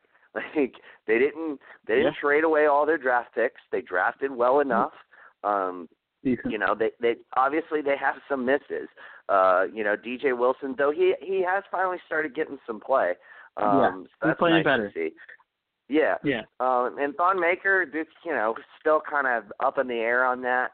Right, up and down. But obviously they hit it on Chris Middleton. Or actually, well, I think they picked him up in a trade, didn't they? Yeah, they traded for Chris Middleton. Yeah, he was with they traded Detroit. Brandon Knight, I think. Right? Yeah, Detroit. Yeah. So, so they made a smart acquisition there. They hit it on Brogdon, and they didn't make a rash decision with Jabari Parker. Like, they looked at that situation and was like, man, we could keep Jabari Parker, but obviously we got financial things we got to worry about, and we could get a guy like Ersan Ilyasova who's going to be way cheaper, and we'll just fit better with what we got here. Just smart decision making. And it's taken them time to get there. Like, the biggest thing is, because they went through, their current GM is not the GM who was there when they drafted Antetokounmpo. But ownership was patient. Has made enough right moves along the way. Whereas you got the New Orleans situation where it's just like, man, like you're kind of like Washington. Like, you're always trying to cut corners to make it a win now situation. And it's like, dude, when you draft a superstar, you got like 7 years to figure it out. Don't rush it. Like, it takes time. But yeah, no, I mean, I agree with you. I think Milwaukee could find themselves in the NBA championship. Like, they definitely have a shot. Like, I don't give anybody else any better odds than them to come out of the East. So I agree. But Jawan, your thoughts on the Bucks? Well, my biggest issue with Giannis was I always thought, like, if he couldn't develop a jumper, like, he couldn't be effective, because a lot of teams would just try to stack the paint or double him on drive, and kind of start to force him to either go in a direction that he's not dominant in, or to try to force him to shoot it. And this season, Giannis is just like, no. I don't have to shoot. If you guys double me or try to restrict me from, like, going to the lane, I'll dunk over you. Or I'll, like, finesse and stretch my arm to where, like, I lay it up. Like, it's just like Giannis is one of those guys that I love, because it's like, no. You guys don't dictate what kind of player I'm going to be. If I want to dunk a million times a game, I'm going to dunk a million times a game. And it's just amazing how effective he is, not only offensively, but defensively. And the thing is, with a guy like Giannis, you don't even have to be a great defender. Your length is your defense. Like, you're long as hell. Just put your hands up. Like, it's that simple. So it's one of those things to where it's like, the guy has completely blown me away. Like, when Kobe told him, like, when Kobe was passing out everything he wanted to see from players in the upcoming season, and he kind of told Giannis, I want you to be MVP. And Giannis was like, okay. And, like, I thought, as soon as I saw that, I was like, yeah, all right. Out of everybody that's great in the NBA, I don't think he's going to win it. And now I'm sitting back like, yeah, I think he's pretty much like the shoo-in to win the MVP this year. I do think they have a chance to make it to the finals. I'm not going to say that they'll make it. I still have Boston because you guys know I'm biased to Kyrie. And I do honestly have, the Sixers up there also. I just feel like Joel Embiid with Jimmy Butler, they could just be really big time come playoffs. But that's not me saying that Milwaukee doesn't stand a chance. I think they do. I'm just letting my bias show. It's the Boston Celtics. But yeah, man, this guy is unbelievable. And it's crazy because I don't even like fan ever. Yeah, I don't even like Giannis, mainly because I think he's the reason. Obviously, I don't mean this. I'm joking, but I blame him for Kristaps being injured. So it's like every time I watch him, and I'm like, man, I love this guy's game. I'm like, I can't love it too much. He's the reason why we don't have KP right now. But yeah, man, every time this guy plays the Knicks, he's either dunking over Hardaway completely, like he doesn't exist, or he's just doing crazy things. But that team is built to make a run. You got Brook Lopez thinking. I think Brook Lopez pulled a Monstar, and I think he took Clay's ability to shoot threes. That's why Clay. I saw Brook Lopez take a step back three. I was like, who is this? Like, who am I watching good, right man. now? Brook Lopez can shoot. Yeah, Always man. good, man. Yeah, man. So it's one of those Yeah, things where it's like he really developed that I'm sorry. his last season in Brooklyn. Like his very last season in Brooklyn, he started shooting threes. And you know, when he went over to LA, I thought he was going to be good for them. Like I was like, dude, yeah, he could be able to like stretch the paint, and they just never played him. Like he barely played at all out in LA. And I was honestly surprised they didn't want to keep him, especially at that like mark. And when you got LeBron James, like he would fit perfectly as a LeBron James center.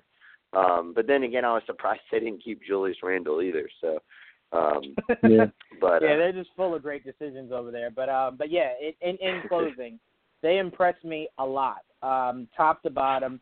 And another thing that just isn't being mentioned enough is how well coached this team is. I mean, yes, a lot of you know how freakishly talented Giannis is. Yes, I get that. But come on, we can't sleep on the coaching of the Bucks. And I think that, if anything, will be one of the biggest things that could lead that team to the finals, is that they're so well coached.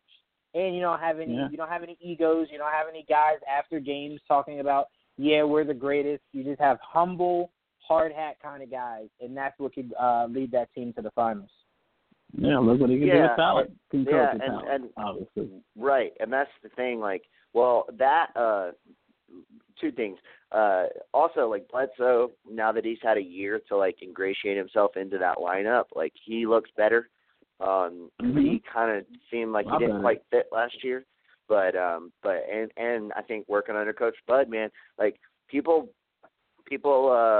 kind of when you're talking about best coaches in the league, people kind of often skip over Bud, you know, because well, fuck, I mean, he was in Atlanta, and especially when we decided to rebuild, but like.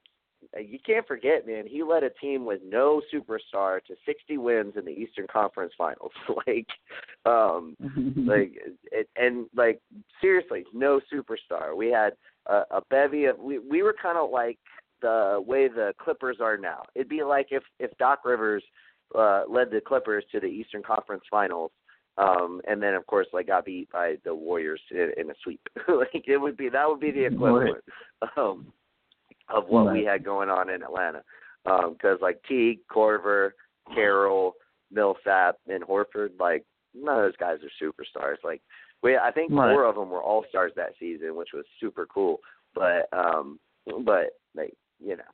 But, yeah, I mean, they look really good, man. They look good. All right, let's move on. Raptors. So they have kind of been losing a few games here and there. It was bound to happen. Like they weren't just going to keep winning at such a high clip as they were early on in the season. But I still really like this team. I like this team a lot going into the season. Is like, dude, they're only going to improve. I really like what Nick Nurse is doing on the coaching end, and I think more coaches should be implementing like his style of coaching. And I'll give you an example. In OKC, they have Nerlens Noel. I think there are certain games where, like, certain matchups where they should just be like, hey, Steven, like, we love you, but, like, we really think we'd be better suited for this particular matchup to go with a guy who's a little quicker, little more light-footed, little quicker, like maybe a little better of a rim protector. And so we're going to start Nerlens in this game, but I mean, of course you're going to get, 20 to, 25 minutes. So like, and you're not losing your starting job. We're just going to kind of like, play this team a little differently. Basically Nurse has done that with Ibaka and Valanciunas, and because they are such different style players, he utilizes them in such different ways. And props to both of those guys, too, because they've bought in. They know that they're not worried about their minutes game to game. They know they're going to get their minutes throughout the season and their time to shine, and some matchups favor the other player. And that, to me, has been kind of the coolest thing to watch. Obviously, Kawhi's been great. Lowry has essentially taken a less of a scoring role and just decided I'm going to get everybody else involved. At one point in the season, he was leading the league in assists. Westbrook has passed him now, but he's still like way up there. I think he's like hovering right around 10 assists per game. And yeah, he's like 9.8, I think, last time I checked. Yeah, I think so. So yeah, he's been good. And Pascal Siakam, man, has really come on, really started playing. Like that dude he's a beast, dude. He's good. I like him. And so yeah, man, this team's just good. They got a lot of depth. I think it's interesting. I think they could actually benefit. Not that I think they'll do it, but they could benefit from trading for trade. How do I want to phrase this? They could benefit by, trading for a guy like Bazemore, because they already have so much depth. So if you flip like C.J. Miles, who ain't giving you shit this year, and say like Danny Green expiring, and you got a guy like Bazemore who could like come in and like really give you energy and you know, be a really good defender and a smart player. Obviously, what they would really ideally want to do is include Norman Powell in that deal, not Danny Green. But I just don't think the Hawks would have any interest in taking on 4 years at like almost $10 million a year for Norman Powell. But like they could really benefit for a small little move like that. But anyway, Joel, what are your thoughts on the Raptors thus far? And I guess kind of the same thing. Like, I mean, obviously, I don't feel like it would shock you or me if they made the championship. Not at all. No, I mean, I think we're right there with the Bucks is the best team in the East. And Kyle Lowry's been hurt for a couple weeks now. It looks like. So they've been without one of their better players, and they've dealt with injuries. I think Valanciunas is out right now. So it's just they've managed though. They're good. They're a good squad. Siakam is really a candidate for most improved, taking over the starting power forward spot. Oh yeah. Kawhi Leonard looks like fucking Kawhi Leonard. We were worried he might not. You never know because after what happened last year. But Kawhi Leonard. He's been great. Danny Green's fitting his role. You know, he's playing his role. He's a good guy. So exactly, he knows what he knows. He does what he needs to do. Van Fleet is still doing Van Fleet thing. You know, Van Fleet does what he does.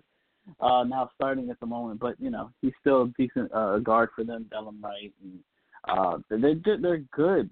They're good. I like them a lot. OG Anunoby, a versatile defender off the bench and guard threes and fours and twos. Yeah. You know, so it's just you have. And, of course, C.J. Miles hasn't had the best season. But they're good. I'm not really worried. Like you said, maybe they could add maybe make a small move to add to their depth. But aside from that, and I think they're pretty solid. As long as when they get healthy, 100% healthy again, I could evaluate them better because I think when they're 100% they're healthy, which hopefully by the playoffs they are, they're a team to be reckoned with for sure. They just feel different. Yeah. I don't know why. They feel different. I don't know what it is. Yeah, I mean, if you're asking me like 100% healthy Toronto Raptors, I feel like they're the most talented team in the East. And like that's not to take away anything from any of the other teams. I just mean like top to bottom, like depth, the versatility, rotation. Like they don't like, and that's the thing. Like they don't have like you could team like Philly. Philly, obviously, like they're number one, number two, and maybe even their number 3 player are better than Toronto's number 2 player, Kyle Lowry. But I would put Kawhi above all the guys in Philly. But like Philly didn't have the depth, and then you know you take a look at like a team like Milwaukee, and it's like I mean it's a coin flip between Giannis and Kawhi. And then you know you just talk about a team that's got a little bit more experience. And, you know, essentially just, I think, again, just top to bottom a little bit better. And, you know, even a team like Boston, like, Kawhi's better than Kyrie. Like, I love Kyrie, but Kawhi's better.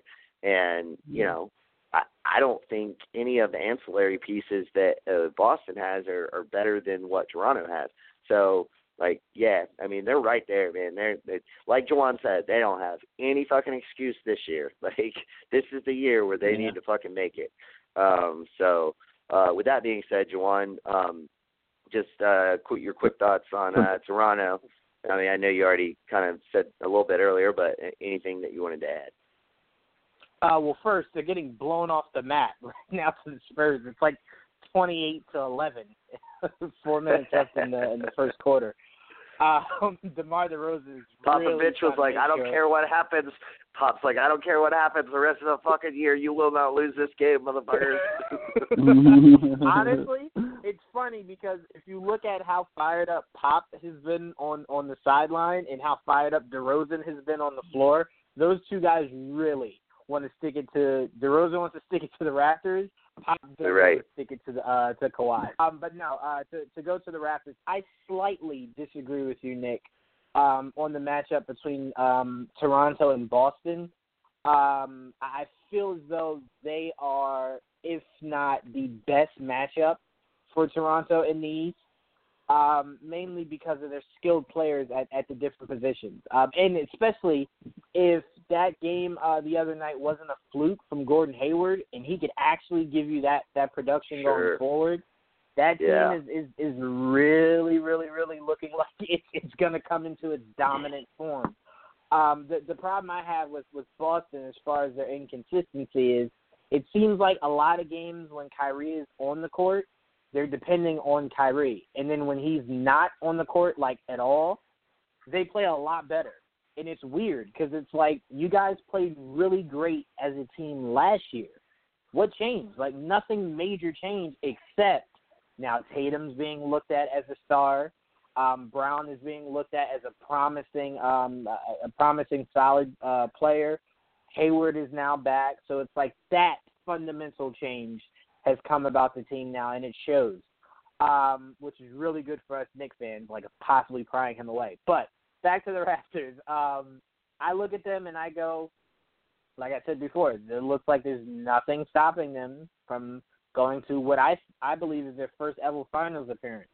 And I don't see anyone that's like how LeBron was, to where it's like, all right, they're not getting past like LeBron whatsoever. Like, I don't know why he's their kryptonite, but he just is.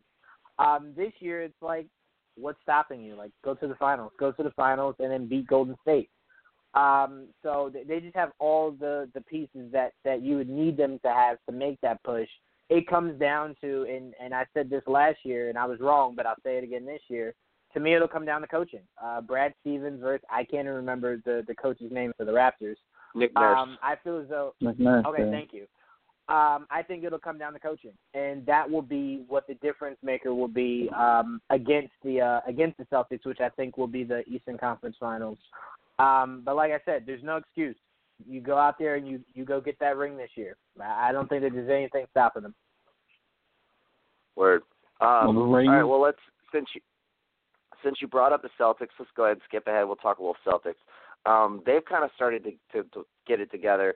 Kyrie's getting like to that sort of MVP form that I was hoping he would be at the beginning of the season, when I kind of maybe stupidly said he'd be the MVP this year.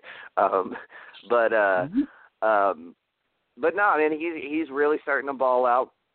But I do think it is a little concerning that when he is, like Juwan said, when he is on the court, it is like they rely on him too much. And when he's not on the court and everybody's kind of getting more equal touches, they seem to do better. And it's like, not as a team, but just like as those particular players seem to do better. I don't know. I definitely think that Brad Stevens is going to figure it all out, but I think it'll be interesting. I wouldn't be surprised though if this year, if Boston, like, I could see them making it to the finals. I could see them losing in the first round. Like, I mean, it's going to depend on where they're seated. If they're not in the top three, I could see them losing in the first round. Because if they have to go up against a team like the Pacers or the Sixers or the Raptors or the Bucks in the first round, that's going to be a tough like way to start off the playoffs. I really think all of these teams are really trying to get in that top three, because there's 5 teams in the East. You don't want to be in that 4 or 5 spot where you're having to face off against like one of those other contenders. So I think that's really what Boston needs to set its eyes on, is getting in that top 3. But Joel, what are your thoughts on the Celtics? Fuck them. That's what I'm not playing. They're the Celtics. I'm not really worried. I'm not really worried about the Celtics. They're gonna be just fine. I was never worried about the Celtics. They're obviously been playing a lot better lately. Kyrie's been balling. The young guys have taken a step back. Jason Tatum is and Jaylen Brown, they've struggled a little bit, but coaching does what coaching does, and he made his adjustments. Marcus Smart and Marcus Morris are now in the starting lineup, and it's worked. It worked a lot better this way. It gives Kyrie and Jason Tatum more room to play, so they can do their thing a little better with a little more room, a little more space, and then you got really good role players in Marcus Morris, Marcus Smart, who are also feisty motherfuckers that are kind of annoying, that are just going to do the dirty work, And then you had Al Horford, Mr. As long as he's healthy, because that's been a problem for Al this year. He hasn't really been healthy, but when he's healthy, he's a force. He's a force in the paint all the time. Al Horford is one of the better players in this league right now, especially when he's healthy. A great defensive anchor for a Boston Celtics team that is, known for their defense. And then, of course, now the bench is enforced. We're bringing Jaylen Brown and Gordon Hayward off the bench, and Terry Rozier, who's also struggled this year, but also a good player to have off the bench. But right. I like them. They're good. They're really, really good. They should never ever be counted out because they're feisty, and they got what it takes to get to the Eastern Finals again. They can obviously have the talent to obviously make the finals in general, but God willing, that won't happen. And I got to give props to Stevens on that decision. I really think it was smart, because bringing in Marcus Smart, and not Marcus Smart, but no, bringing him into the starting lineup makes sense, because Kyrie is obviously going to get most of the offensive touches, and right. Jaylen Brown just wasn't fitting, wasn't operating, and bringing in Marcus Smart and bringing Brown off the bench, where he's kind of probably more comfortable playing alongside Rozier. It made sense, and I honestly think throughout, if the season progresses like it does, or I guess like it has, I might even consider maybe not necessarily bringing Tatum off the bench, but rotating Tatum to play with those guys, so he can get even more touches, and maybe playing Hayward a little bit more with Kyrie. It'll just depend. I have no doubt in my mind that Stevens will figure it out. But I definitely I think I want to get Marcus Morris as many minutes as possible. Because Marcus Morris has been playing great for them. He's been shooting threes like a baller all season.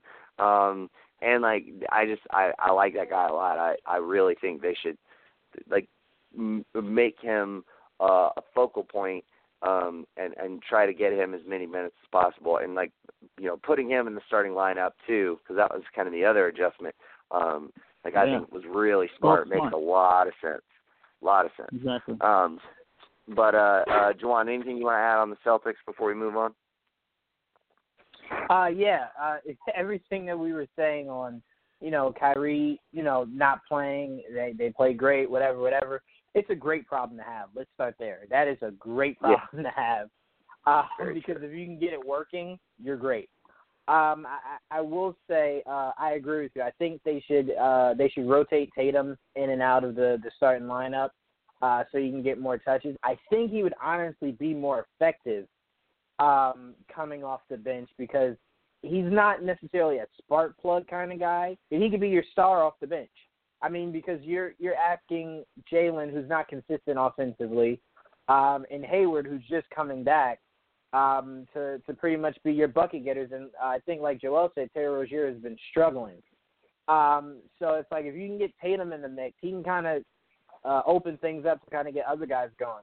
But I will say the biggest thing Brad Stevens has to work out, the last thing I'll say, is you have to make sure you're fixing things when Kyrie is on the court, because what's happening is you're becoming one-dimensional. So teams are just stopping Kyrie, and the offense is just stuck. So it's like you got to get Kyrie, whether it's forcing Kyrie to be more pass-happy to kind of get others going. Because what you don't want – right, because what you don't want is what the Knicks suffered with Melo, which is like everyone's just like, oh, man, he's so awesome scoring. I'm going to just sit here and watch. And then it's like when Melo looked to kick out, the guy wasn't even ready. Right. Because he just spent like the entire shot clock just watching. So it's like you don't want that, especially heading into the playoffs where, like you said, Nick, if you don't get that top three, you mess around, Pacers will knock you out. Like Oladipo is playing no games out here. So you got to be very careful, and you got to start to work out those kinks now, because that'll be a huge issue if that team is stagnant come playoffs. Absolutely. And you brought up the Pacers. Let's get into them. Oladipo has continued his great play from last season. I think Sabonis has really stepped up and should be in the conversation for most improved player this season. I think, honestly, like I know Miles Turner is more versatile, a better shooter, better shot blocker, but like Sabonis is like everything else that you want in a big man. Like they really complement each other very well. You can play them at the same time. Obviously, they can share minutes apart from each other to cover your 5 spot. But that's a nice little tandem that they got going on there. And again, just like that's got to go down as one of the greatest like trades in NBA history, because like how often is it that a trade happens that really benefits both teams? like really both teams come out like better than they were before from the trade. No one saw like that coming. Indiana is better than they were before when they had Paul George, and obviously OKC is better now having Paul George. So like fucking awesome, man. I love it when a trade works out like that. Turner's kind of turned it on a little bit more as of late. I'd like to see Turner get some more like 3-point opportunities.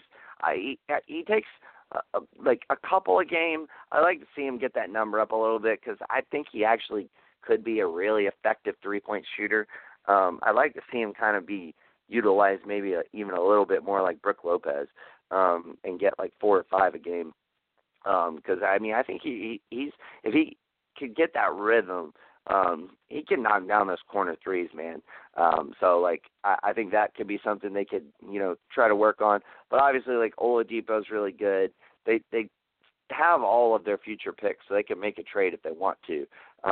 But yeah, I mean they're in prime position to kind of be the sort of least talented team of the Big Five, but could beat any one of these other 4 teams. Like, let's not forget, they presented LeBron James with the biggest challenge in the Eastern Conference last year. Like, we were all watching that series like, fuck, man, are the Pacers going to beat LeBron, like, in the first round? Yeah. Like, damn.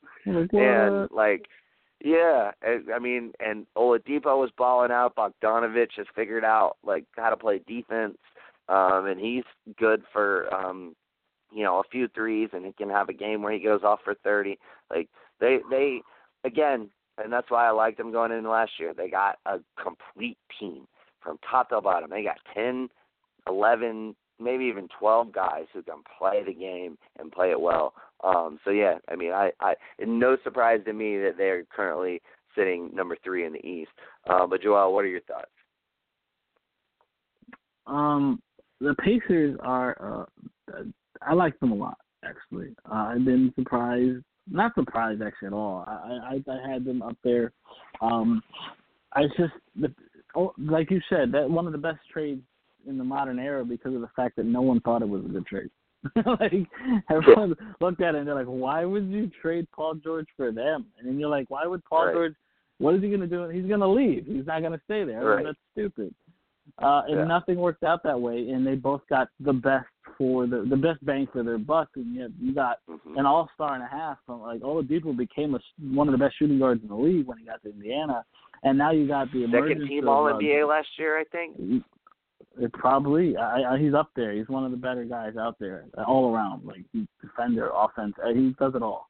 And then you have now Domantas Sabonis, a guy who's practically an all-star coming off your bench. And it's like, holy crap! Like, where did these guys? I like Sabonis coming out of college, and but no one expected him to be as good as he has been so quickly. And then of course Paul George was already an all-star. He had a good year last year with OKC. OKC had an okay year last year. They made the playoffs. They struggled a little bit, with Melo issues. Then you have this year where he's balling out and decided to stay in OKC. It's just wonderful how that played out. And for Indiana especially, a team that was basically going to rebuild, didn't really have to wait that long. They got their guys right back. They basically got two really good pieces in return, and they went forward real quick. And now they're a playoff team, third in the East right now, and they can hang with anyone. So they're at least 9 deep, and they're good. They're really good. Yeah, it's funny. I was just looking up Sabonis' stats. He's shooting. Granted, he only attempts 0.2 3-pointers a game, but on those 0.2 3-pointers a game, he's shooting 83% from three. Like, what? No. That's crazy. Maybe they need to get him some more 3-point shots up as well. Yeah, but yeah, no, man, they've been really playing well. They've really been tying it together. Juwan, hey, I'm gonna skip you on this one, just because we're running short on time, so we can get to the Sixers, and that'll be the last team we talk about because there's really only 5 teams that matter in the East anyway. But the Sixers, they've been, essentially playing very well since they acquired Jimmy Butler, though there are some question marks. Ben Simmons' inability to shoot, I think, is viewed as a big sort of, kind of long-term or at least short-term problem. They have some depth issues, but obviously, as far as like a big three is concerned, they have the best in the Eastern Conference. Embiid has obviously been balling out all year. Juwan, what are your thoughts on Philly, and sort of how do you think their big three? What do you look at as far as their fit, and how do you think that stacks up against all of these other teams who just have all of this depth? All these other 5 teams have a ton of depth, and Philly is without that. But if there's one time where depth doesn't matter, it is the playoffs. So how do you see Philly going, and do you think there's maybe something that they need in order to maybe give themselves a better opportunity this year in the playoffs? Depth, to me, isn't a big issue for the Sixers, mainly because my biggest issue with OKC's big three last year was rotational issues. Like, you had 3 scorers playing all at the same time. Why? Right. Like, why were you ever doing that? It made no sense. And then they consistently stuck to it. So if you're the Sixers, come playoff time, you just have to find rotations that work. So if Ben Simmons, since he can't shoot, if that means coming off the bench, he's surrounded with shooters, I like that because that means he can get those guys open. He can find them in great spots for them to knock down shots. If that means Butler is in that rotation to where he can score with the guys off the bench, or, you let Butler and Simmons sit and you rotate Embiid to playing with the bench. Whatever. You just, under no circumstances, should have all 3 of those guys for large portions of that game that are outside of the fourth quarter. Yes. So, yes, like you said, playoffs, no, I don't think that'll be a big deal. But I do think, and it'll be my last thing, that they do have to get Ben Simmons this offseason to just work on a small jump shot, just a little perimeter shot. Yeah, I don't need you to shoot threes. Just something to keep the defense honest. Because every time you touch the ball, guys are, like, at the rim. Like, they're like, what are you going to do? All you do is drive it. It's like, I don't even need to be up on you. And he's not even like Giannis to where it's like, all right, cool. You're going to force me to drive? Cool, I'll drive it and bang it on you. Like, Ben Simmons isn't even that kind of guy. Like, he's Right. of the mindset of, I'll drive it and kick it out. But Right. I do think the Sixers are a dangerous team because of the healthy mix of Butler and Embiid, two guys that can go after it. And come playoff time, I don't think the depth will really matter that much. But, yeah, I do think Sixers are a team that you should put in that mix for. They could really go after it all and have a shot at getting to the NBA Finals. Yeah, I mean, I agree. I mean, I think any one of those top 5 teams in the East have that chance. I like to see them get some shooting, whether it's in a trade or on the buyout market, which, of course, that's what they did last season. They obviously were able to pick up Bellinelli and Ilyasova, and that was huge for them, going down the stretch of that run. But, yeah, I mean, I do agree with you that they have the talent. I do kind of wonder – I think Brett Brown's still really figuring out how to make it all work. Like, it's great on paper, but how do you make it work on the court? And kind of like you said, I think maybe he needs to try implementing some different rotations. One of the lineups that was hugely successful last season was the lineup where they just put Ben Simmons in with 4 shooters around him. The only problem with that is they don't have 4 other shooters right now. So that's problematic. But yeah, I think some lineup tweaks and different things like that are definitely a necessity. Joel, your quick thought on the Sixers before we close it out, man. Sixers I like Sixers a lot. I love their big 3. I'm a big fan of Ben Simmons, Joel Embiid, the monster, and of course Jimmy Butler. Again, I thought Jimmy Butler was a great get because he could play offense and defense. And I think it's better in depth is where they struggle. Their bench is made up of really 3 rookies at this point, and that's not a terrible thing. But at the same time, there's no experience aside from McConnell and right now Muscala, who's getting most of the veteran big man minutes. Amir Johnson has been invisible all year, so it's like it needs more veteran depth shooting off the bench because their starting 5 is pretty decent. Wilson Chandler is okay. I like Wilson Chandler. I've always been a fan. Obviously, we drafted him, but yeah, Sixers are good. They just need maybe another piece or 2 to completely complete. I still think they have a chance at the finals regardless, but they to solidify it, they need at least another bet.